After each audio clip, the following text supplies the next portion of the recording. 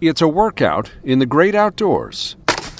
I'm always looking for more wood to split. Bob Borsity from Larchmont is a modern-day Paul Bunyan. It's kind of a peculiar avocation and exercise. I mean, most guys I know are, golf, tennis, sailing, something sensible like that. We first introduced you to Borsity 7 years ago. He's 81 now and still splitting logs across southern Westchester.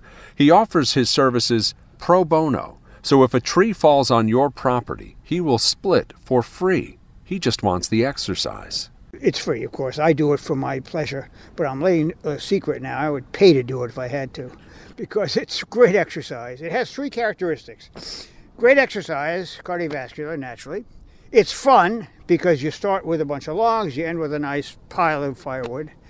And finally, it's useful, at least to some people who burn the wood. I haven't burned it for years.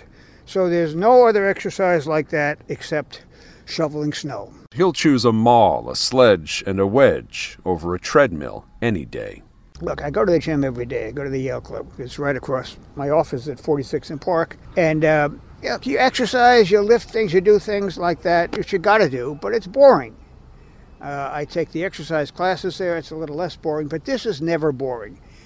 Believe it or not, every log is different. And so you have the novelty, and secondly, there's the immediate reward. And right away, you see a reward for what you've done. You whack it, it's split, and so there is the immediate gratification of what you're doing. So how does he do it? Some of these logs are rather large. Basically, what you do is you put the wedge in, and you hit it with the sledge with, of course, your safety glasses on. And you knock off a piece, and then you split it up with the monster ball. Except, as you see, these logs are about 4 feet in diameter. For smaller logs, like 2 feet in diameter, you just whack them to pieces with the monster ball. The hardest part is finding more wood to split. Folks try to pay Borsity.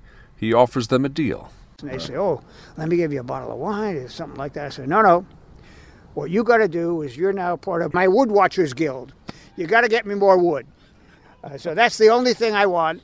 And so I give them a routine. I say, look, if you say you have a neighbor says, oh, I have this damn tree, it's going to have it down, it's going to cost me $1,000. So you tell them, look, I know a guy who will have the tree down and ask the tree guys how much they'll charge if they don't take the wood. Because generally, tree people, sometimes they use it, but most of the times they have to pay to dump the wood.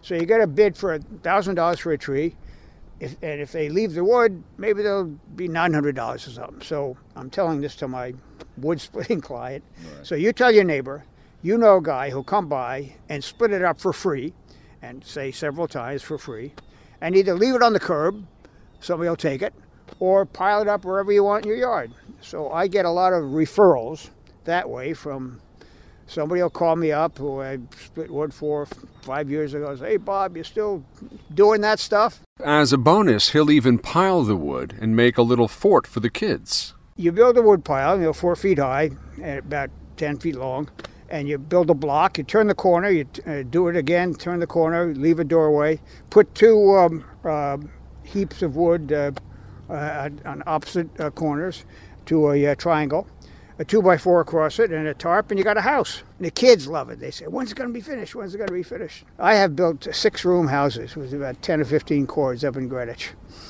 You can go on my wood splitting website, which is woodsplitting.wordpress.com, and you'll see pictures of the houses I built. When he's not splitting wood, Bob Borsity runs his own company. He owns several senior living facilities. Premier Senior Living. We have 23 assisted living and memory care properties around the country in 6 states, and we're looking to acquire more. So, yeah, the folks in my properties are there because they need help with the activities of daily living, and the average age is about 85 or so, but we have 60, 70-year-old people who have had an accident or maybe a disease. But the fact is, and you read it in the science section of the New York Times all the time, exercise will prolong your life. You got to keep working out. You don't have to split wood, but you can get up from the couch, turn off a television and walk around the room a few times.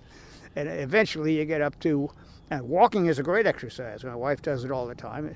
It's a little boring for me, but anybody should do anything they can, including splitting firewood. No matter what your age, if you work out more, it'll improve your body and your mind, because blood supply to the brain improves your mind. So there's nothing bad about it.